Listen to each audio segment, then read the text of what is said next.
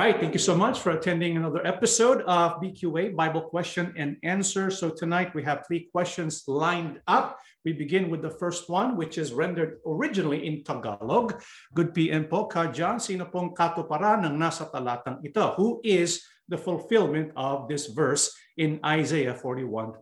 When we read the Tagalog version, may ibinangon ako mula sa hilagaan at siya'y dumating mula sa sikatan ng araw, ay tumatawag siya sa aking pangalan at siya'y paroroon sa mga pinuno na parang simyento at para ng magpapalayok na yumuyurak ng putik ng malagkit. So that's what's written in the Tagalog version of the Holy Scripture. So the question is, who is the fulfillment of Isaiah 41:25? So let's go ahead and read the English passage, Isaiah 41:25. I have raised up one from the north, and he shall come. From the rising of the sun, he shall call on my name, and he shall come against princes as the mortar, as the potter treads clay. So that's what's written in the book of Isaiah, chapter 41, verse 25. And so the question is, who became the fulfillment of this prophecy? Obviously, it is speaking about a particular person, because the Bible says, I have raised up one from the north. And so Yahuwah is the one speaking through the prophet Isaiah, and he specifically mentions one whom he raises up, whom he steers up from the north and from the rising of the sun. The Bible also says this person will call on his name. Not only that, it even mentions one very, very important characteristics. The Bible says this person will come against princes as though mortar. And so according to the Holy Scriptures, there's an individual who will be fulfilling the righteousness of Yahuwah God, even though he himself is not of Israel, because it mentions that he is going to be north and east of Israel or Jerusalem. So he would be a pagan. Hence, the Bible says he has been raised up by Yahuwah, our God, and he will do several things. Now, who is this person referred to?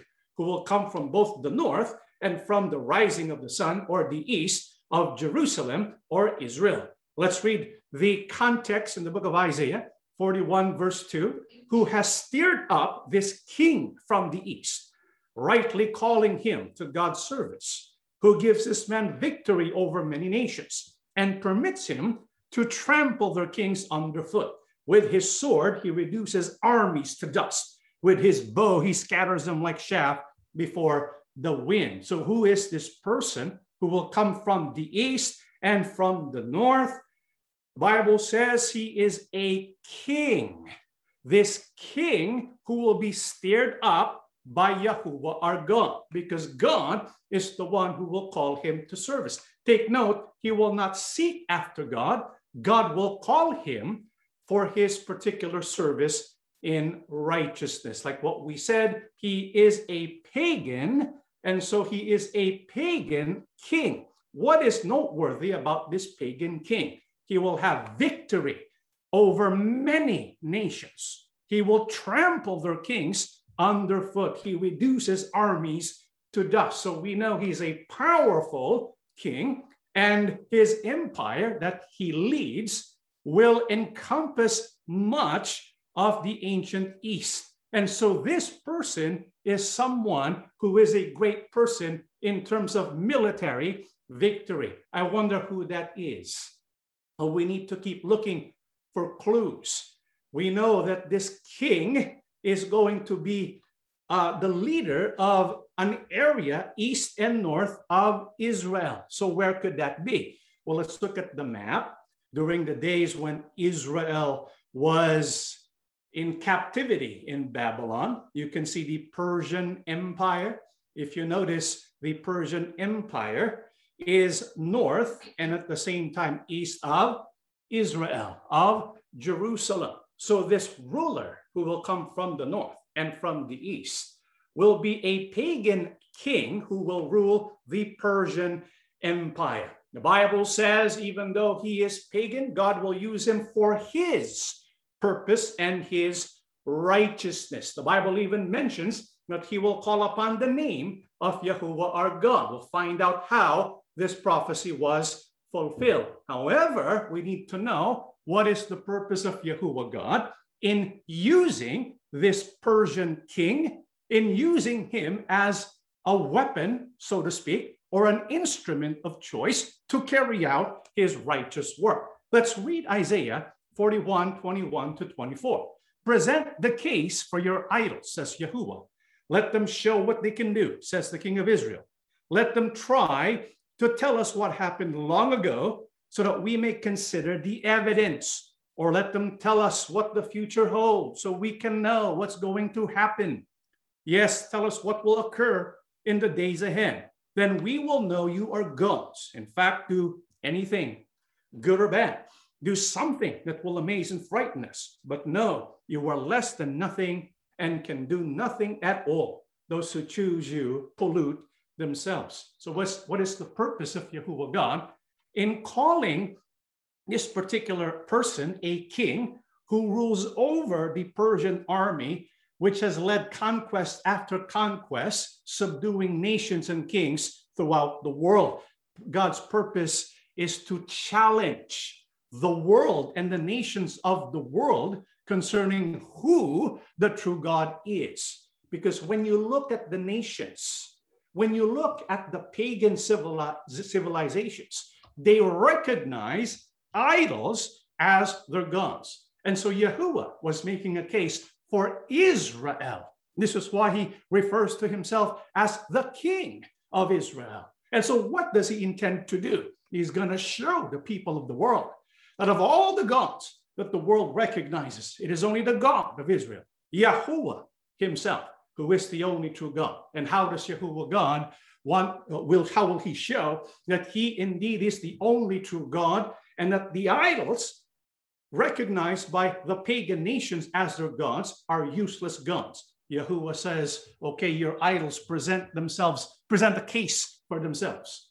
What can they do, good or bad? And then Yahuwah says, I'm going to do something that will cause people to believe that indeed the God of Israel is the only true God. He's going to speak about events that will happen in the future. And so what is that? Let's read what it says in verse 25. I have raised up one from the north, and he shall come. From the rising of the sun, he shall call on my name. And he shall come against princes as though mortar, as the potter treads clay. So this is Yahuwah's evidence that he presents to the world. He said, I have raised up one from the north, from the rising of the sun. He will come against princes as though mortar. And so Yahuwah, through the prophet Isaiah, is saying to the people, the evidence that Yahuwah is the only true God is that he is going to raise up this individual to carry out his purpose. And his purpose that he's going to carry out is going to shock the world. Why? What is that? Let's continue reading 26 to 29. Who told you from the beginning that this would happen?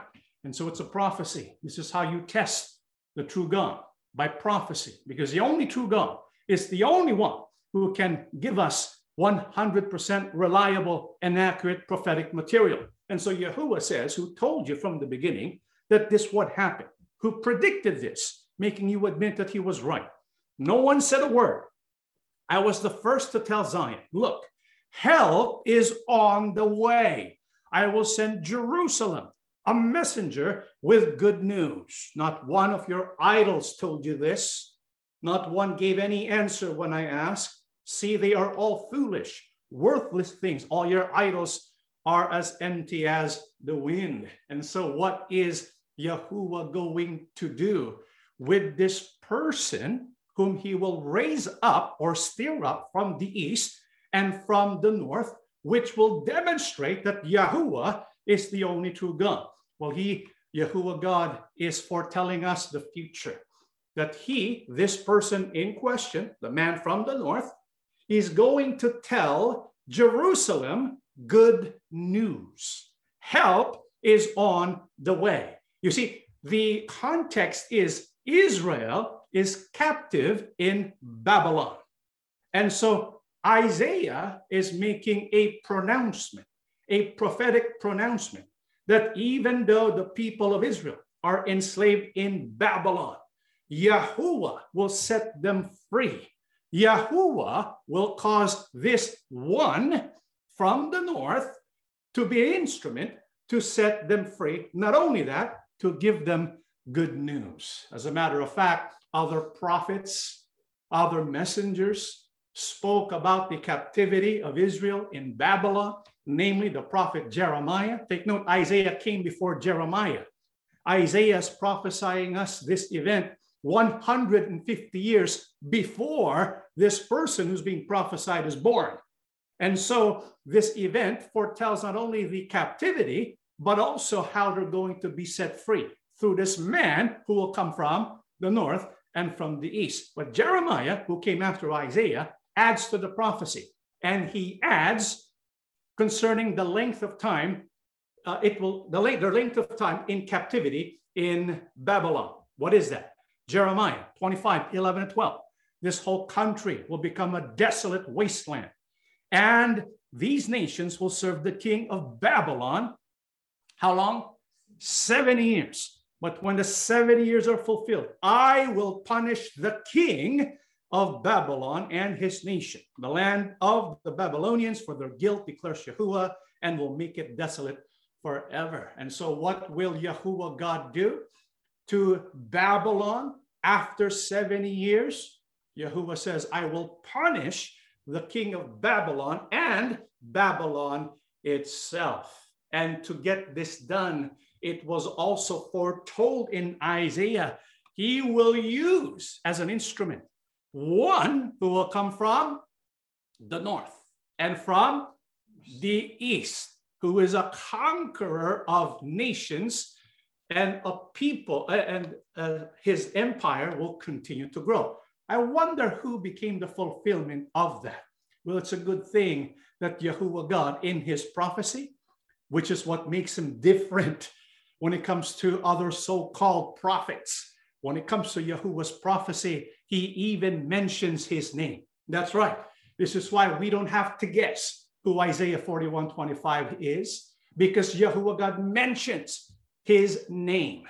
What is his name? Who became the fulfillment of Isaiah 41:25? Isaiah 45:1. This is what Yahuwah says to his anointed, to Cyrus, whose right hand I take hold of, to subdue nations before him, and to strip kings of their armor, to open doors before him, so that gates will not be shut. So who is this conqueror?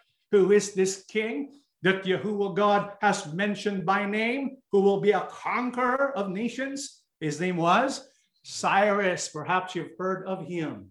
Cyrus the Great is what historians refer to him because of the manner by which he has conquered kingdoms and the nations before him.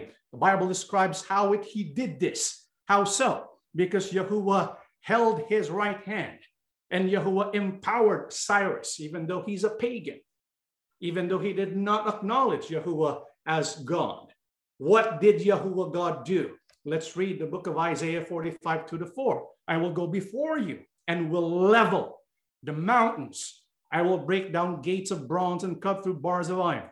I will give you the treasures of darkness, riches stored in secret places, so that you may know that I am Yahuwah, the God of Israel, who summons you by name. For the sake of Jacob, my servant, of Israel, my chosen, I summon you by name and bestow on you a title of honor, though you do not acknowledge me. And so Yahuwah is telling us he will use Cyrus as an instrument to level the mountains. The mountains represented there are the different kingdoms. And so Yahuwah God is going to bulldoze these mountains, which is why when you saw on the map, which empire had the most occupied lands? Wasn't it Persia? The Persian Mede Empire, they conquered numerous lands because Yahuwah went before him to level the mountains. And Yahuwah even called him by what? By name. The only prophecy I know of where Yahuwah God actually mentions the name, besides Yahusha. But this person, Cyrus the Great, was mentioned by name 150 years before the birth of Cyrus the Great. Isn't that amazing? This is why it's an amazing prophecy. Yahuwah will use him to punish Babylon. Not only that, but to give good news to Jerusalem and to Israel. What is that good news? Isaiah 44:28, who says of Cyrus, he is my shepherd and will accomplish all that I please. He will say of Jerusalem, let it be rebuilt, and of the temple, let its foundations be laid. So according to the prophecy about the man from the east and from the north, who will be a conqueror of nations, not only will he punish Babylon after 70 years of captivity in Babylon, he will also announce to Jerusalem that your temple will be rebuilt, your foundation will be laid. And why did Yahuwah God give this prophecy to Isaiah? What is his purpose again? Isaiah 45:5, I am Yahuwah, there is no other. Apart from me, there is no God. I will strengthen you, though you have not acknowledged me. What is the purpose of Yahuwah God? To prove that he is the only true God, because his prophecy, which speak of impossible events, came true, including the very name of the one who would punish Babylon and also establish the temple of Jerusalem again. Well, how was that fulfilled? 2 Chronicles 36:22-23. In the first year of Cyrus, king of Persia, in order to fulfill the word of Yahuwah spoken by Jeremiah, Yahuwah moved the heart of Cyrus, king of Persia, to make a proclamation throughout his realm and put it in writing. This is what Cyrus, king of Persia, says. Yahuwah, the God of heaven. I want to pause there for a while. Although Cyrus was a pagan, he also mentioned the name of Yahuwah. He called upon the name of Yahuwah, just like what the prophecy says. And so Yahuwah, in his writing, he mentions the God of heaven has given me all the kingdoms of the earth, and he has appointed me to build a temple for him at Jerusalem in Judah. Any one of his people among you, may Yahuwah, his God, be with him and let him go up. And so he gave a decree on the first year as king of Persia to let the people of Israel to go back to Jerusalem to begin building or rebuilding the temple. And so the fulfillment of Isaiah 45:21, when we look at the details and the context of the prophecy, it can only be one person, Cyrus the Great. He is king from the east and on the north, conquered many nations. He was pagan. He called Yahuwah by name. He punished Babylon, gave a decree to rebuild Israel, and mentioned the name of Yahuwah in his decree. So Isaiah 45:21 was fulfilled in Cyrus the Great. Okay? All right, let's go to question number 2. It's a very interesting question. Who is James the Great and James the Less? And who is the brother of Christ, Yahusha? The reason why this question is asked is because when you read scriptures, like what we've told you before, oftentimes you will have the same name, but a different person, right? It's like Enoch. You have the same name, but a different person. When it comes to the name James, apparently during New Testament times, it was a popular name. And so there were different mentionings of the name James, but they are different people. So who is James the Great, James the Less, who is the brother of Christ, Yahusha? In the Holy Scriptures, James who are noteworthy, I'm not saying there's only these numbers of James mentioned, but there are different James mentioned in the Holy Bible.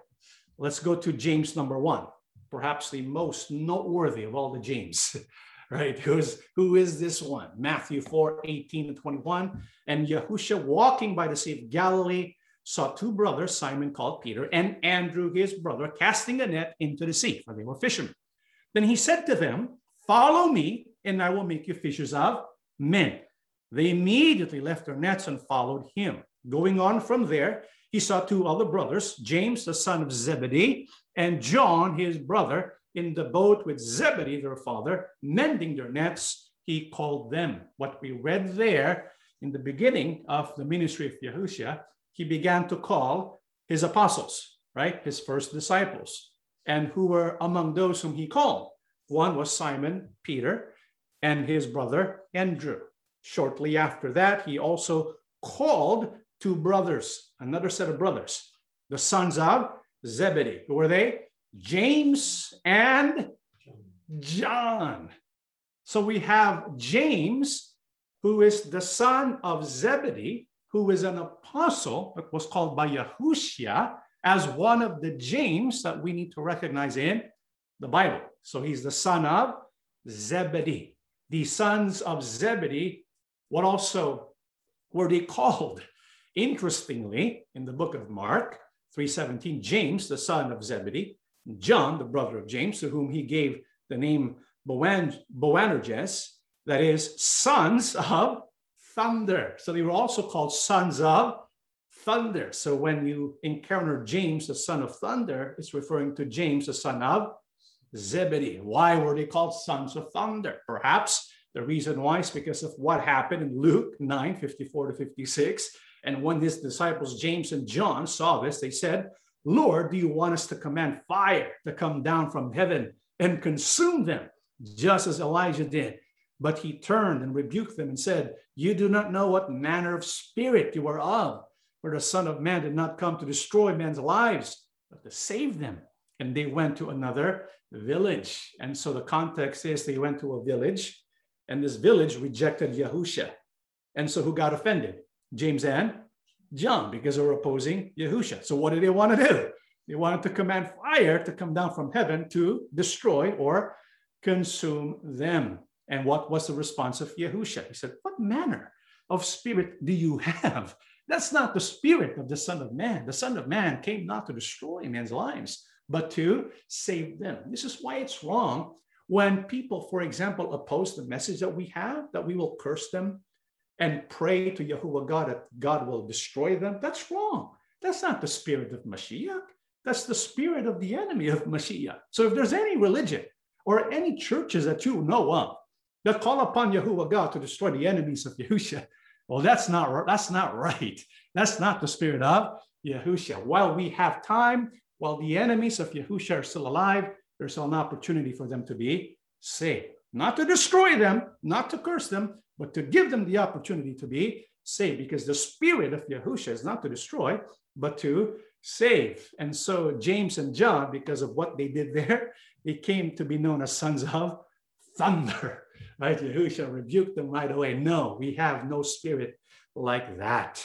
And so what else do we understand and know from scripture about James, the son of Zebedee? Let's read Matthew 17, 1-2. Now, after 6 days, Yahushua took Peter, James, and John, his brother, led them up on a high mountain by themselves, and he was transfigured before them. His face shone like the sun, and his clothes became as white as the light. And so we have here three of his apostles, and these three, Yahushua was particularly close with. Who are they? Peter, James, and John. John was the one who claimed that he is the one whom Yahushua loves, right? The disciple whom Yahushua loves. Peter, we know all about Peter. Out of all the apostles, it seems like the favorite disciple was Peter. He was always looking after Peter, right? And James, who is the brother of John. So these three, Peter, James, and John, the sons of Zebedee, they were with Yahushua during what is called the Transfiguration. So this tells us something about these three. They were indeed very important people. What else? In Matthew 26, 36-38, then Yahushua came with them to a place called Gethsemane and said to the disciples, "Sit here while I go and pray over there." And he took with him Peter and the two sons of Zebedee, and he began to be sorrowful and deeply distressed. Then he said to them, "My soul exceedingly sorrowful, even to death. Stay here and watch with me. So we read about Gethsemane, and Yahushua was going through a lot of anguish. And so he wanted the company of his friends. And who did he choose to accompany him? Again, his three close friends, Peter and the two sons of Zebedee, James and John. And so we know James, the son of Zebedee, was important to Yahushua. But then again, so were the other apostles, right? And so what eventually happened to James, the son of Zebedee? Acts 12, 1-2. Now, about the time Herod the king stretched out his hand to harass some from the church, then he killed James, the brother of John, with the sword. And so eventually we know James, the son of Zebedee, the brother of John, would eventually be killed by sword by the hands of Herod Agrippa, Herod the king. Okay, so he did not really last that long when in comparison with the other apostles. So he was put to death. So that's James number 1. There's another James the Bible mentions of. Who is that? The other James. Well, there's this Matthew 13:55. Isn't this the carpenter's son? Who is that carpenter? Joseph. Isn't his mother's name Mary? And aren't his brothers James, Joseph, Simon, and Judas? And so who is the other James that the Bible mentions? James, not the brother of John, son of Zebedee, but James, the brother of who? Yahushua. So we have Yahushua's brother because he is the son of Mary. In reality, it's really the half-brother, right? Because the true father of Yahushua is who? Yahuwah, our God. And so we have the brother of Yahushua, James. And what does the Bible say about the brothers of Yahushua? John 7:2-5. But when the Jewish Feast of Tabernacles was near, Yahushua's brother said to him, you ought to leave here and go to Judea so that your disciples may see the miracles you do. No one who wants to become a public figure acts in secret. Since you are doing these things, show yourself to the world. For even his own brothers did not believe in him. This is why we have that famous saying, right? No one in his own household believes the prophet, right? Here's Yahushua, and his brothers did not believe in Yahushua, that he was who he says he was, the Mashiach. But eventually they did come to believe. Why? In the book of Corinthians 15:3-7, I passed on to you what I received, which is of the greatest importance, that Christ died for our sins as written in the scriptures, that he was buried and that he was raised to life 3 days later as written in the scriptures, that he appeared to Peter and then to all 12 apostles. Then he appeared to more than 500 of his followers at once, most of whom are still alive, although some have died. Then he appeared to James, and afterward to all the apostles. So eventually James becomes a believer of Mashiach, and James not only becomes a believer of Mashiach, the Bible says in Galatians 1:18-19, then after 3 years I went up to Jerusalem. Apostle Paul's the one speaking here. He went up to Jerusalem to get acquainted with Peter and stayed with him 15 days. I saw none of the other apostles, only James, the Lord's brother. So James not only becomes a believer, he also became one of the leaders of the Jerusalem Council or the Jerusalem congregation. So James became eventually an important figure, even though he started out not believing that his brother was the Mashiach. So this is James number 2, okay? The leader, one of the leaders of the Jerusalem congregation, one of the leaders in the Jerusalem council. That's James number 2. And then we have James number 3. Who is that? These are the names of the 12 apostles. First, Simon, who is called Peter, and his brother Andrew, James, son of Zebedee, and his brother John, Philip and Bartholomew, Thomas and Matthew, the tax collector, James, son of Alphaeus and Thaddeus, Simon the zealot, and Judas Iscariot, who betrayed him. So that's the names of the 12 apostles. Take note, how many James do we have in that list of apostles? We have 2 James. One, James, son of Zebedee, right? So we know all about James, son of Zebedee. We talked about that. But then there's also James, son of Alphaeus. Nothing else, however, is mentioned about James, son of Alphaeus. Now, it could be, and this is a possibility, that James, son of Alphaeus, is the same James who is the brother of Yahusha. Is that possible? It could be. Because if James, who is an apostle, one of the 12 apostles mentioned here, right? And in Galatians 1:18 to 19, Apostle Paul says, I saw one of the other apostle. I saw none of the other apostles, only James, the Lord's brother. So it could be that James, that was mentioned here, who became one of the leaders of the Jerusalem church or Jerusalem assembly, was James the apostle, the son of Alphaeus. Could that be a possibility? It could be. However, there are some who are saying that cannot be, because in Corinthians 15, 3 down to 7, it says, I passed on to you what I received. This is Apostle Paul enumerating the times Yahusha appeared to his disciples. He rose from the dead, then he appeared to Peter and to all the 12 apostles, right? And so included in the 12 apostles would be who? The 2 James.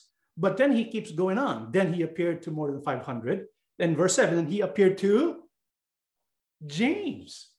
And so why is there another James mentioned there, when it mentions there were 12 apostles that Yahusha has already appeared to? So it could be that there are 2 different Jameses. We don't really know. However, for me, I believe it's the same James. The Apostle James is the same. The Apostle James, who is the brother of Yahusha, is also the James mentioned here that Yahusha appeared to. It could be in verse 7 that Yahusha appeared to James and the apostles again. Could be. We don't really know, but it's not really important, right? And there's another James that's mentioned. James number 4, Mark 15 and verse 40. There were also women looking on from afar, among whom were Mary Magdalene, Mary the mother of James the Less, and of Joses or Joseph, and Salome. And so there's another mention of James the Less, but that's the only part where you can find James the Less. What is his significance? What is his role? Is he the apostle? We don't really know for certain. However, when you look at some clues, there's a strong possibility that James, the brother of Yahusha, is also James, the son of Alphaeus, and James the Less. So we have basically two James. James the Greater and James the Less. James the Greater is the one who was with Yahusha at the Transfiguration, who was with Yahusha when he was suffering in Gethsemane, right? So he was the greater. And James the Less, who took a lesser role, but he became eventually one of the leaders of the first century church in Jerusalem. Okay, so that's what we know about the different James. Nothing conclusive, except for there are at least the two major James, the brother and also the son of Zebedee. Okay, all right, let's go to our last question, dear Brother John. My question is regarding the apostles' leader or church leader after Christ Yahusha's ascension. Who was the apostles' leader or church leader? For the Catholic Church, it was Apostle Peter. Okay, but for the former church, it was Apostle James or Santiago in Filipino. They used Acts 15, 1-2, 12, 13, 19-20, 28, 31, but in the Bible, it was Apostle Peter whom Christ always talked to, and also Apostle Paul was considered the leader of the conversion of the Gentiles. I'm curious, but because the former church keeps mentioning Apostle James, that he was the executive leader of the church back then, and that his judgment was important and guided by the Holy Spirit. I've read the entire chapter, and I've noticed that the Apostle Peter has spoken first or given his judgment or opinion to, written in Acts 15, 6-11. But these verses were skipped or not mentioned by the former church. I've searched or Googled it, but only the apocryphal books, like the Gospel of Hebrew and the Gospel of Thomas, where it mentions about church saying this. The Gospel of Thomas relates what the disciples asked Jesus after his resurrection and before his ascension. We are aware that you will not depart from us. No, we are aware that you will depart from us. Who will be our leader? Jesus said to them, no matter where you come from, it is to James the just that you should go, for whose sake heaven and earth have come to exist. And so the question basically is, who is the executive leader of the church of the first century after Yahusha ascended to heaven, right? The executive leader, or we can even call executive minister, but we will stick to executive leader. And so according to the person asking the question, if we are to consult with the Gospel of Thomas, the Gospel of Thomas teaches us that the one leader is who? James. Which James? James the Just. Oh my goodness, now we have another James, right? This James the Just, according to tradition, is James the Less, the brother of Yahusha, the one who was one of the leaders of the Jerusalem Council. And so according to the Gospel of Thomas, this James is the leader of the entire church. Well, are we going to believe in what is mentioned there in the Gospel of Thomas? Well, what is the Gospel of Thomas? Like what was mentioned, it's an apocryphal book. It's not included in the 66 books of the Bible that we have faith in. So it's an addition to the Holy Bible. And so when there's an addition to the Holy Bible, we have to be extra careful to make sure that it does not in any way shape our thoughts and our faith. The Gospel of Thomas, when was that discovered? Why was it not included in the 66 canonical books? Well, the Gospel of Thomas is a Coptic manuscript. It was discovered fairly recently in 1945 at Nag Hammadi in Egypt. This manuscript contains 114 sayings attributed to Yahusha or to Jesus. Scraps of paper found in the binding of 8 codices bear dates indicating that the books were made in the mid-4th century. And so just there and then, we can see some red flags about the authenticity of the Gospel of Thomas and about its validity, right? According to those who discovered it, when you look at the external evidence, this Gospel of Thomas that was discovered in 1945 is a representation of the original, which was probably made around mid-4th century. And so by mid-4th century, what often happens, according to linguists and historians, is truth is embellished to become legend. And so that's enough time. That many generations, all the way to the mid-4th century, is enough embellishment of the truth to create stories of legend. So the Gospel of Thomas is rejected by many Christian scholars because it is a book that was created originally in the mid-4th century. And so for a book to be considered canonical, it must be in circulation among the Christians in the 1st century. It had to be common. It had to be used by many of the 1st century Yahushans or Yahushaim. Otherwise, it would not pass for a canonical book. And so right there, we can see that's a big problem. There's just no way it could have been part of the manuscripts embraced by the early followers of Yahusha in the 1st century. Because of that, we have to reject it as a book inspired by Yahuwah, our God. However, and to add to that, when we look at the content of the Gospel of Thomas, it is very, very troublesome because it contradicts the Gospels, Matthew, Mark, Luke, and John.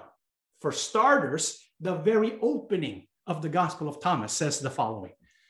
This is what it says when you open the book. This is the first statements. Remember, there's 114 sayings. That's what the book is about. 114 sayings attributed to the king, the Mashiach. These are the hidden words that the living Jesus spoke. And Didymus, Judas, Thomas wrote them down. And he said, whoever finds the meaning of these words will not taste death. Already there's a red flag there. This book is claiming to be a secret book. It's a hidden word of the living Jesus. And so every time you begin something with, this is a secret book, that should already raise a red flag that this cannot be true, because the message of the gospel is not meant to be hidden. It was meant to be proclaimed, to be light for the world to see. And so when you see that, it's already troublesome. And he said, whoever finds the meaning of these words, referring to the Gospel of Thomas, you will find salvation. So salvation is predicated upon a person finding this hidden book. And so the book makes itself special, making the claim that if you find this hidden book and you understand what you find in this secret book, then you will be saved because you will not taste death. Automatically, that's already counter the gospel message. Not only that, if you go through the Gospel of Thomas, very strange ideas emerge. Like what? For example, we read the first saying. Let's go read saying 114. This is the last saying. Simon Peter said to them, let Mary go away from us, for women are not worthy of life. Can you imagine that? And look what Jesus says. Jesus said, look, I will draw her in so as to make her male, so that she too may become a living male spirit similar to you. But I say to you, every woman who makes herself male will enter the kingdom of heaven. Okay, right there, you can already see this gospel does not belong in the Holy Scriptures. Do you agree? This is why we can reject the Gospel of Thomas, and we can reject the Gospel of Thomas in teaching that James the Just, or James the Less, James the brother of Yahusha, is the executive, quote unquote, leader of the entire church. So let's go back to the question. The person mentions the former church keeps mentioning about Apostle James and that he was the executive leader of the church. So question, did Yahusha appoint someone to be the executive leader of the church? What is the answer? No. This is what it says in Matthew 23, 8-10. Yahusha is the one speaking. He says, but don't make others call you rabbi, because you only have one teacher and you are all followers. And don't call anyone on earth your father, because you have only one Father and he is in heaven. Don't make others call you a leader, because you only have one leader, the Messiah. So here's Yahusha, and he's speaking against the Pharisees, and his disciples are there. The Pharisees, who pride themselves with position, Yahusha eradicated this concept of position inside his assembly. This is why he said, do not let anyone call you rabbi. And he adds, do not call anyone on earth your father. Now, does it mean you cannot call your dad father? Is that what Yahusha is saying here? No. What Yahusha is saying is, do not call anyone on earth father, in the same way that Yahuwah, our Father who created us, is Father. There's a distinction there. It doesn't mean you can't call people Father here on earth, but just to make sure, not in the same way that you believe the Father who created all things is Father. And then he adds in verse 10, don't make others call you a leader, because you have only one leader, the Messiah. So according to Yahusha, is there one executive leader for the assembly or for the church? No. The Bible says, do not make others call you a leader. Does it mean that there are no leaders for the assembly? There are. However, the leaders whom we must recognize leading us in the assembly, we must not regard them as leaders in the same way Messiah is leader. What is the leadership of Messiah? That we must not give to any of the leaders who lead us here on earth today. Let's read the book of 1 Peter 5, 1-4. The one speaking here is who? Apostle Peter. Is he a leader? Yeah, he's a leader. But is he claiming to be the leader in the same way Yahusha is leader? No. And this is what he says. I appeal to your spiritual leaders. I make this appeal as a spiritual leader. Did you notice that? Apostle Peter does not make the claim that he is the executive spiritual leader. He is a spiritual leader, just like the different spiritual leaders situated in the different congregations throughout the world in the first century. Because during the first century, although it started in Jerusalem, what happened to the assemblies? It spread to different parts of the world, right? And so you have different congregations throughout the Middle East. And so in the various congregations, you have leaders because people need leadership. And so Apostle Peter addresses the spiritual leaders. And he says, I too am a leader. Now, what does it mean? What is the concept of leadership that we must accord to those who are spiritual leaders appointed for the assembly? Well, he says, I appeal to your spiritual leaders. I make this appeal as a spiritual leader who also witness Christ's sufferings and will share in the glory that will be revealed. Be shepherds over the flock God has entrusted to you. Watch over it as God does. Don't do this because you have to, but because you want to. Don't do it out of greed, but out of a desire to serve. Don't be rulers. Did you get that? Don't be rulers over the people entrusted to you, but be examples for the flocks to follow. Then when the chief shepherd appears, you will receive the crown of glory that will never fade away. And so what kind of leadership, or what's the leadership of the Mashiach that must never be given to any of the leaders here on earth who lead in the assembly or the church? It is the leadership that is equivalent to or likened to the leadership of the chief shepherd. Who is the chief shepherd? Yahushua. What is the leadership of the chief shepherd? He's the executive leader of the church. Why? Because he's in charge of the entire body that belongs to him. He is the head, the church is the body, right? So he has absolute control, absolute power to make decisions over the entirety of all the different congregations. And so when it comes to executive leader, did the first century church have one? Yes. What's his name? Yahusha. He is the chief shepherd. Well, how about those appointed as spiritual leaders here on earth? The Bible says, do not be rulers over the people entrusted to you. The only one who can rule is who? The executive leader. Who is that? Yahusha, our chief shepherd. So if there is a so-called executive leader who makes decisions for the entirety of the church, and you cannot question their decision, then that goes against the spirit of what Apostle Peter is speaking of here. And this is why Apostle Yahushua says, you are all equal. You are all my followers. You are all brothers and sisters. There's no one greater than the other. There's one chief shepherd and the rest are spiritual leaders. And how must they lead? They must shepherd by being good examples to the flock instead of being rulers or being lords over them. When can we say that a leader is like a lord over them? When you say to those who follow you, you cannot question my authority. You cannot question my decisions. That's a red flag.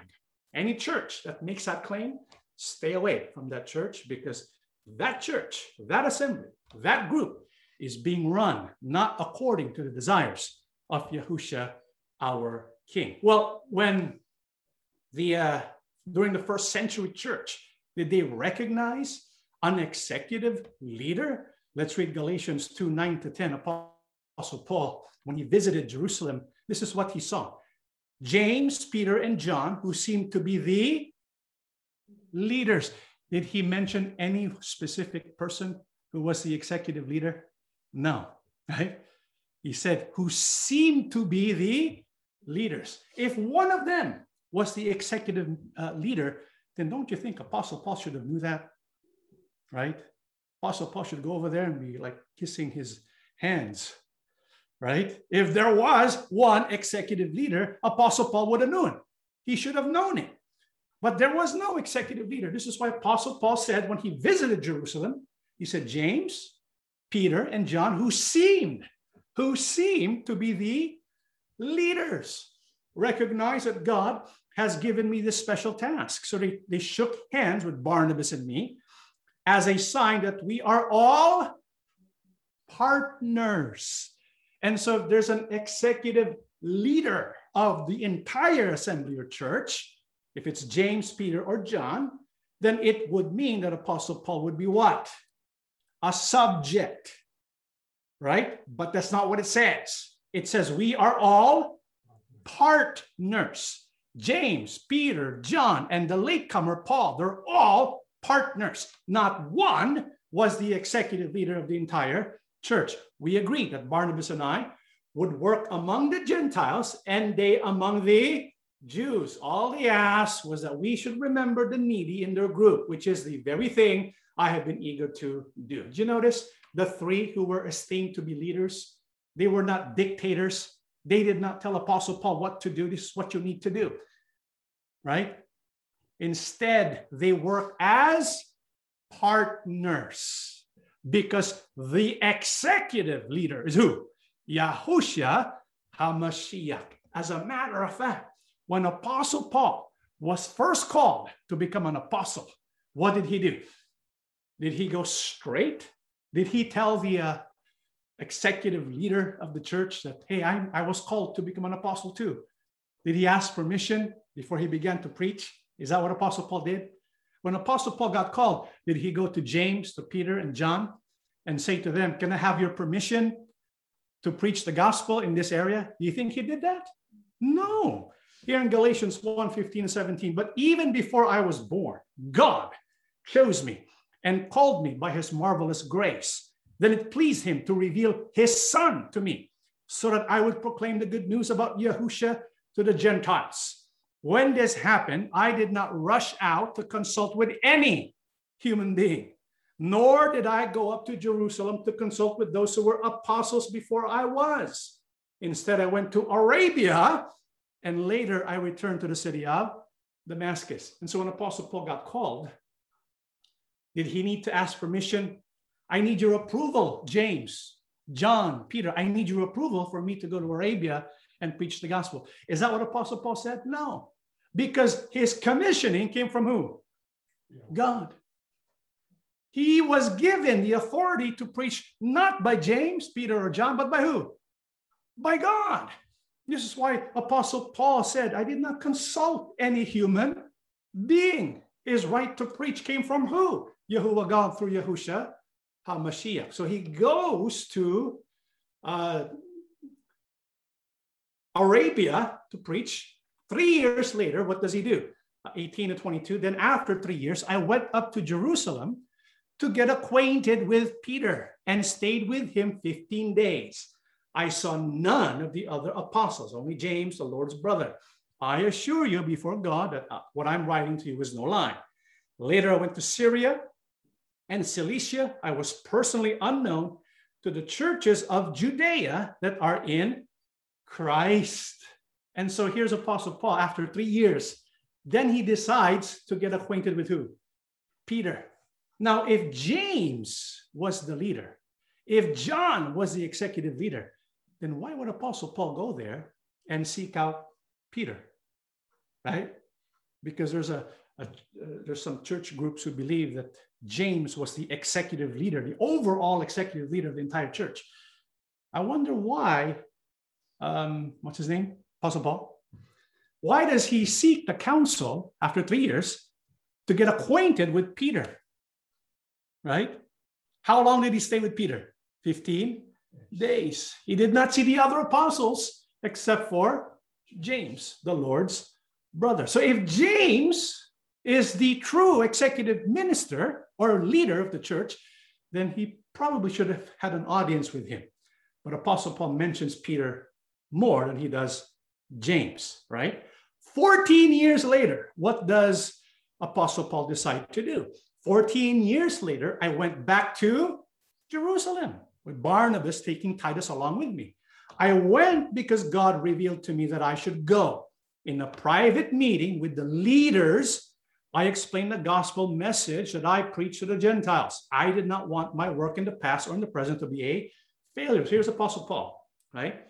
14 years later, he goes back to Jerusalem. Why? Because he felt God revealed to him that he should go. Why? Because God had new revelations through Yahusha for Apostle Paul, right? That's why he's going to go to Jerusalem to share it with the apostles there. Why? So they could be of one faith, so they could be in agreement. But did you notice that Apostle Paul did not go to Jerusalem to get a message from God, right? He did not go to the executive leader to get a message from God. Because there are people today who say, well, for you to get a message from God, you have to go to the executive leader first. If there was an executive leader in the first century, they're in Jerusalem, either Peter, James, or John, then Apostle Paul should have went to them and say to them, Peter, Paul, and John, what is your message for me, for the Gentiles? But that's not what he did. It's the other way around. He had a message from Yahuwah God to give to the apostles. That way they can be in agreement. You see the difference? This is why Apostle Paul was basically working independent of the Jerusalem apostles, because Yahuwah God was the one revealing it to him through the Holy Spirit. Now, what did Apostle Paul say about the leaders? 2:6-8. And the leaders of the church had nothing to add to what I was preaching. So it was one-sided. It was Apostle Paul. If there was an executive leader, it was Apostle Paul teaching the executive leader, right? By the way, look at what Apostle Paul says. Their reputation as great leaders made no difference to me, for God has no favorites. Instead, they saw that God had given me the responsibility of preaching the gospel to the Gentiles, just as he had given Peter the responsibility of preaching to the Jews. For the same God who worked through Peter as the apostle to the Jews also worked through me as the apostle to the Gentiles. So the apostle Paul does not teach that there's one executive leader of the church. He even says God has no favorites. Instead, the spiritual leaders work as partners so that they can work together in leading the assembly of the people who follow Yahusha as King and Mashiach. So there's no executive leader in the first century. It's just a concept that was first invented by the Catholic Church when they had the papacy. And during our time, there are some churches and assemblies that apply the same concept of one overall executive leader, but it's not taught in the first century. Okay, let's go back to the question. But from the former church, it was Apostle James or Santiago in Filipino. They use Acts 15, 19 to 20, 28, 30, 31. But in the Bible, it was Apostle Peter whom Christ always talked to. And also Apostle Paul was considered the leader of the conversion of the Gentiles. When you look at the apostles, it seems like you can make a case for one to be the executive overall leader of the entire church, right? I mean, look at John. What did John say? I am the one beloved by Yahusha. I'm the beloved disciple. He was the only one who didn't die, or he was the only one who died a natural death, right? You can make an argument for James. Well, I'm the brother of Yahusha, right? Peter, you can say, well, he always spoke to me first, right? He did things through me first. So you can make an argument there. You can make an argument for Paul. The epistles, the gospel is mostly the work of Apostle Paul. So who is the executive leader, right? And so this church that is being mentioned here is referencing the book of Acts, chapter 15, to point and to teach that James the just, James the less, is the executive leader of the entire church. Is that true? Well, let's find out. Let's read the book of Acts 15 and the verses 1. Some men came down from Judea to Antioch and were teaching the brothers, unless you are circumcised, according to the custom taught by Moses, you cannot be saved. And so there were people from Judea. This people from Judea What does that mean? They came from which congregation? The congregation led by James, Peter, and John. So, because they came from Judea, Jerusalem, when they went to Antioch and they began to preach, what they ended up preaching was contrary to what Apostle Paul was preaching. So what do you have there? You have a problem, because what they were preaching, these people who came from Judea, is unless you're circumcised, you cannot be saved. Very different from the message of Apostle Paul. What's the message of Apostle Paul? There's no need for you to be circumcised, because if you go to Yahusha, that's good enough. Yahusha has already fulfilled the requirements of the law of Moses. So you don't need to go through circumcision for you to receive salvation. It's enough that you are added to the body of Yahusha. And so these men who came from Judea, where did they come from? Galatians 2:11-13, when Peter came to Antioch. Remember, this is what happened in Antioch, right? I opposed him to his face because he was clearly in the wrong. Here's Apostle Paul, a newly converted apostle, and he's speaking to Peter. And when Peter was in the wrong, he opposed him right away. He was unafraid to speak boldly. He may be a little too harsh, though. A little too harsh for my taste, but that's Apostle Paul. So sometimes he's very passionate. And so he opposed Apostle Peter to his face. Before certain men came from James, so there are people who came from James. There are people who came from that same group, because remember, Antioch, Peter went to Antioch, perhaps to do some evangelistic work. And then people from James, the circumcision group, were there, and they saw Apostle Peter. He used to eat with the Gentiles, but when they arrived, he began to draw back and separate himself from the Gentiles because he was afraid of those who belonged to the circumcision group. The other Jews joined him in his hypocrisy. So by their hypocrisy, even Barnabas was led astray. So Apostle Paul was concerned. And now the other people go to Antioch, not just Peter, but the other teachers from Judea go to Antioch, and they preach the message of circumcision. And so they counter now the teachings of Paul, who says circumcision is no longer needed because it's enough for Gentiles to be in the body of Yahusha for them to receive the salvation. And so there's a problem, right? Because the people from Jerusalem, the congregation of Jerusalem, they have people who are coming from there, and they're all teaching something different from what Apostle Paul was teaching. So what did they do? What did they decide to do? Well, because these men came from Judea, they said, well, we have to go to Jerusalem because it came from there. Could it possibly come from there? So they go to Jerusalem to see the apostles and elders about this question. And so they go to Jerusalem. Hence you have the Jerusalem Council, right? And so what did they do in Jerusalem? When they arrived in Jerusalem, Barnabas and Paul were welcomed by the whole church, including the apostles and elders. They reported everything God had done through them. But then some of the believers who belonged to the sect of the Pharisees stood up and insisted the Gentile converts must be circumcised and required to follow the law of Moses. So in that council, in the congregation of Yahusha in Jerusalem back then, some of the converts were from the Pharisee sect, and they could not get over some of the laws of Moses. They got stuck with the laws of Moses. They were so fixated in the past, the laws of Moses. They could not accept the covenant, right? And so they were saying and insisting, no, they still have to. The Gentiles must be converted. They have to receive circumcision to follow the law of Moses. And so what happened because of this? Well, in Acts 15, 6-11, so the apostles and elders met together to resolve this issue. And so they met together as a congregation, okay, at the council. At the meeting, after a long discussion, Peter stood and addressed them as follows. Brothers, you all know that God chose me from among you some time ago to preach to the Gentiles so that they could hear the good news and believe. God knows people's hearts, and he confirmed that he accepts Gentiles by giving them the Holy Spirit just as he did to us. He made no distinction between us and them, for he cleansed their hearts through faith. So why are you now challenging God by burdening the Gentile believers? with a yoke that neither we nor our ancestors were able to bear.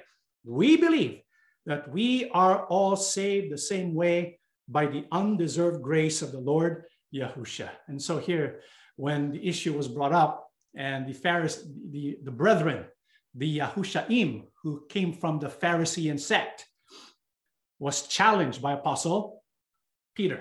You can probably envision, because it says here, there was a long discussion, you can probably envision and speculate that these discussions were being led by the Yahushaim who came from the Pharisee sect, right? Because most of the early converts came from that sect. And so you're probably, they're making all these arguments that they have to be circumcised. And the one who stood up boldly was who? Apostle Peter. And he said, he was reprimanding those who belong to the Pharisees. He said, why are you now challenging God by burdening the Gentile believers with a yoke that neither we nor our ancestors were able to bear? We believe that we are all saved the same way, by the undeserved grace of the Lord Yahushua. And so that was Peter. And after Peter spoke, who also spoke? 12. Everyone listened quietly as Barnabas and Paul told about the miraculous signs and wonders God had done through them among the Gentiles. So after Apostle Peter spoke, Barnabas and Paul now also speak on behalf of the Gentiles, testifying to the wonderful works that God did through the Gentiles. And so we have two witnesses, right? We have the witness of Peter, an independent witness from Paul and Barnabas. After that, what happened next? 13. When they had finished, James stood and said, brothers, listen to me. Peter has told you about the time God first visited the Gentiles to take from them a people for himself. We believe Apostle Paul was namely addressing those who were against or those who were for circumcision. He was addressing that sect of Pharisees who became converted to Christianity. And so he was addressing them. And he was siding with Apostle Peter. And he says, Peter has told you about the time God first visited the Gentiles to take from them a people for himself. And this conversion of Gentiles is exactly what the prophets predicted. As it is written afterward, I will return and restore the fallen house of David. I will rebuild its ruins and restore it, so that the rest of humanity might seek Yahuwah, including the Gentiles, all those I have called to be mine. Yahuwah has spoken, he who made these things know so long ago. And so what did James do? He listened to what Peter said. He sided with Peter. And then he spoke to the opposition group and he said, this is what is written. In other words, he referred to what? Scriptures, right? So first there was the testimony of Peter and Paul. And then there's the testimony of Scripture, which is prophecy. Because here, James quoted from the book of Amos, a prophecy about the Gentiles, that they'll be included among the people of God. And so after referencing Scripture and after mentioning the testimony of Peter, what is the opinion of James? What did he want the opposing group to do? It is my opinion, James went on, that we should not trouble the Gentiles who are turning to God. Instead, we should write a letter telling them not to eat any food that is ritually unclean because it has been offered to idols, to keep themselves from sexual immorality, and not to eat any animal that has been strangled or any blood. For the law of Moses has been read for a very long time in the synagogues every Sabbath, and his words are preached in every town. And so what did James encourage? What did he suggest for the members to do? Those who are parts of the council. He said we should not trouble the Gentiles who were turning to God. So when he spoke in agreement with Peter and with Paul against the Pharisees who were converted to Christianity. And so we can see the fellowship, the unity of the apostles in speaking about this issue. And after James made that suggestion, what did they do? Let's read Acts 15, 22, 23. Then the apostles and the elders, together with the whole church, decided to choose some men from the group and send them to Antioch with Paul and Barnabas. They chose 2 men who were highly respected by the believers, Judas, called Barsabas, and Silas. And they sent the following letter by them. We, the apostles and elders, your brothers, send greetings to all our brothers of Gentile birth who live in Antioch, Syria, and Cilicia. And so what do they do? So that they can show the brethren there in Antioch that they do not disapprove of what Apostle Paul's preaching. What did they say? They said, they wrote a letter, and they said, we, the apostles and elders, your brothers. Did you notice something missing? Nobody's claiming to be executive. Did you notice that? It doesn't mention an executive leader. It doesn't single out James. It does not single out John. It does not single out Peter. Instead, what does the letter say? We, not one person, we, the apostles and the elders, your brothers, send greetings to all our brothers of Gentile birth. And there, what do they say in the letter? We have heard that some who went from our group are confessing. The apostles were kind of apologetic because those who were from their group troubled and upset about what they said. They had not, however, received any instructions from us. And we have met together and have all agreed to choose some messengers and send them to you.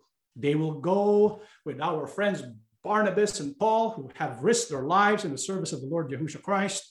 We send you then Judas and Silas, who will tell you in person the same things we are writing. The Holy Spirit and we have agreed not to put any other burden on you besides these necessary rules. Eat no food that has been offered to idols, eat no blood, eat no animal that has been strangled, and keep yourselves from sexual immorality. You will do well if you take care not to do these things with our best wishes. So there's no indication that James is the executive leader. Is he a spiritual leader? Yes, he's one of the spiritual leaders, but there's no executive leader. Every congregation had a leader, but there was no one executive leader who ruled over the entire assembly, because the one who is the executive leader is who? Yahushua HaMashiach. This is why we can say Acts 15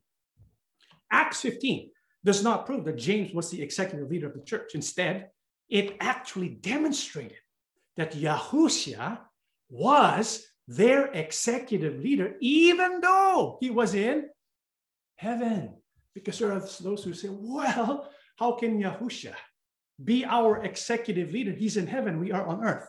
How do you think? It was demonstrated in Acts 15. How so? Keep this in mind. How can Yahushua, who is in heaven, be our executive leader when we are still here on earth? John 16, 13 and 14. When, however, what does it say? Yes. The Spirit comes, who reveals the truth about God. He will lead you into all the truth. He will not speak on his own authority, but he will speak of what he hears and will tell you of things to come. He will give me glory because he will take what I say and tell it to you. So how can Yahushua, who is in heaven, be the executive leader of his assembly, his church, by the power of his Spirit? The Spirit, what does it do when it empowers a follower of Yahushua? It will lead into all truth.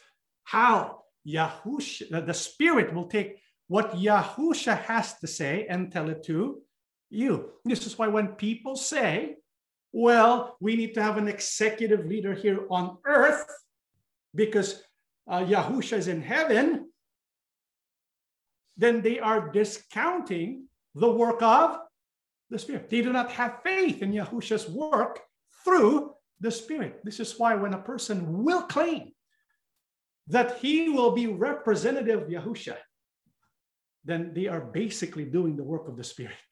That's what they're trying to say. See, the work of the Spirit is to empower all the followers of Yahushua, not just one person. Not one person. This is why we cannot say there's only one executive leader. There are many spiritual leaders who are led by the executive leader from heaven through the power of his Spirit. The Spirit reveals the truth. And how was this demonstrated in the book of Acts? In the book of Acts, Yahushua was able to lead his assembly, even though he was in heaven, because the spiritual leaders practiced what Yahushua taught them back in Matthew 18. Do you remember that? What did Yahushua teach them back in Matthew 18, which they applied in Acts 15? Matthew 18, 18 to 20, truly I tell you, whatever you forbid and declare to be improper and unlawful on earth must be what is already forbidden in heaven. And whatever you permit and declare proper and lawful on earth must be what is already permitted in heaven. Again, I tell you, if two of you on earth agree, harmonize together, make a symphony together about whatever, anything and everything they may ask, it will come to pass and be done for them by my Father in heaven. For wherever 2 or 3 are gathered, drawn together as my followers into my name, there I am in the midst of them. Did you see how this played out in Acts? How did Yahushua lead the Jerusalem council? Because at that council, there was a big dispute about what to do with circumcision.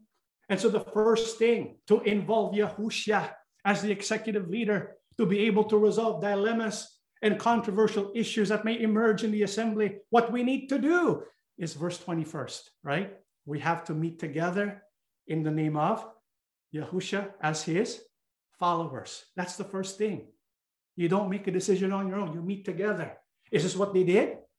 Did they meet together as followers of Yahushua in the name of Yahushua? What do you think? Yes. Yeah. Acts 15, 2 to 6. The apostles and elders met together to resolve this issue. They met together as followers of who? Yahushua, in the name of Yahushua. So they did part 20. So Yahushua was there. Yahushua could now lead them. But for Yahushua to lead them, what do they still need to do? Well, in the same passage, it says, if 2 of you on earth agree, harmonize together, make a symphony together. Yahushua was using the testimony of 2 or more independent witnesses. Yahushua was borrowing from Deuteronomy about the need for 2 or more witnesses, independent witnesses, to verify a fact. And so Yahushua, to be able to lead the assembly, it cannot be done by one person. This is why there's no one executive leader. It has to be done by at least 2 or more people, because the 2 or more people have to agree. Was that fulfilled in this council?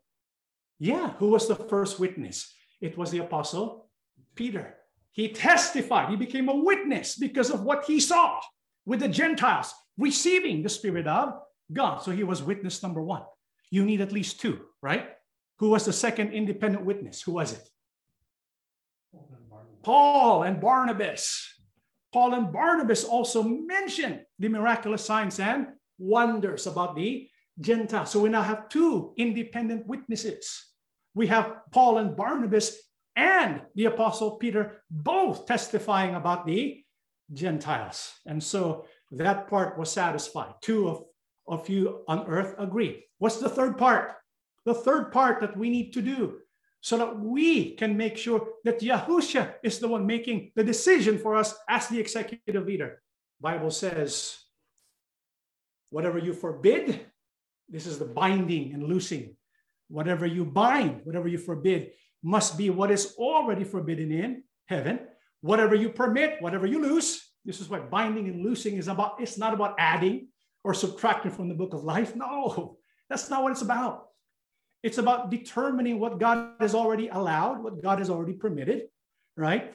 And this is determined by the work of the Holy Spirit revealing what? The truth that is written, so that when you look at the truth that is written, you make the conclusion based on the work of the Spirit that reveals this truth to you.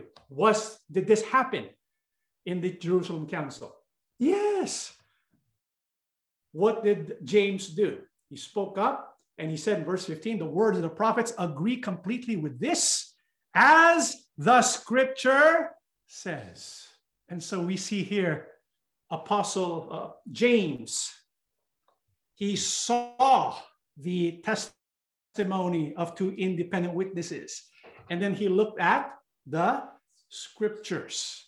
And so James, Peter, and Paul, they worked in harmony. Did you get that? They worked in harmony. This is the work of Yahushua through the Spirit. And so the scripture was used to determine what was allowed and what was still forbidden. This is why they came up with those rules, right? This is now allowed. You don't need circumcision.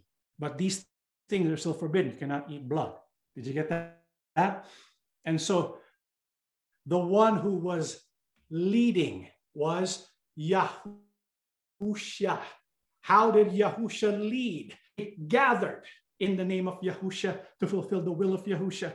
And the two of them gave witnesses, independent witnesses, and they looked to scripture to determine what scripture has to say about the matter. And most of all, this was done through the work of the Holy Spirit. This is why the apostles and the brother said, for it seemed good to the Holy Spirit and to us. The Holy Spirit's work is the proof that Yahushua was working through them and in them. So it was Yahushua through the Holy Spirit who led the apostles to make that decision about the Gentiles. And so even though Yahushua was in heaven, did he lead the church or the assembly? Yes. This is why even today, Yahushua, he is in heaven, but he still must be the executive leader. If you will call someone else executive leader of the entire church or assembly here on earth, then you're replacing Yahushua. What would the purpose of Yahushua be? Right? This is why even today, the executive leader, just as it was in the first century, remains the same. The King of Kings, Lord of Lords, the only ruler of the assembly or church. That is who? Yahushua HaMashiach. And so, brethren, we should lead. We should let Yahushua lead us. He is our one and only executive leader. Yes, we have spiritual leaders. We do during our time, right? Because people need leaders. Not all are equipped to lead. This is why we have the gifting of the Holy Spirit. If one has been gifted to lead, we must use that gift. However, we need to understand we must lead not by ruling. We lead by good example to be shepherds of the flock. And at the same time, we follow the lead of our chief shepherd, Yahushua, who leads us through his Spirit. The most important part, brethren, is that Yahushua can be with us. If you believe in Yahushua's promise here in Matthew 18:18-20, if you believe that even though he's in heaven, he can direct us, we do not need an executive leader here on earth. Yahushua is enough. We just have to follow what he teaches us so that he can lead us in the assembly. Even to this day, Yahushua, our King, can lead us in everything that we shall do. Okay? That is our lesson for tonight. Let us stand and we shall pray together. Everlasting Father, yes, Father. Almighty Yahuwah our God, Yes. Thank you so much Yes. for the clarity of your holy words. Amen. Indeed, the more we inquire about your truth, the Yes. more it shines forth. Yes. And so we praise you. We glorify your name, Yahuwah. Yahushua, our King. Yes, oh Lord. You are our executive leader. Yes. You are the head of the assembly. Yes. And so we turn to you for guidance at all times. Yes. May you please be with your servants, Yes. especially as we prepare for your coming, Yes. for your appearing, so that when that day happens, we can all stand by your side Yes. to receive your many promises. Amen. And so while we still have opportunity, Yes. teach us to be bold in preaching and proclaiming your message. Yes, oh Lord. At the same time, to do so with love. Yes. May that love be felt, may it be fervent, Yes, oh Lord. that Yahushua, those who will listen to your teachings, shall receive the power of your Spirit. Amen. Father, please guide us in all that we do. Yes. Remember your people throughout the world. Yes. Embrace us every day. with the power of your Holy Spirit. Amen. We ask and beg everything, loving Abba, Yes. in the name of our Lord and Savior, Yahushua HaMashiach. Amen. Amen.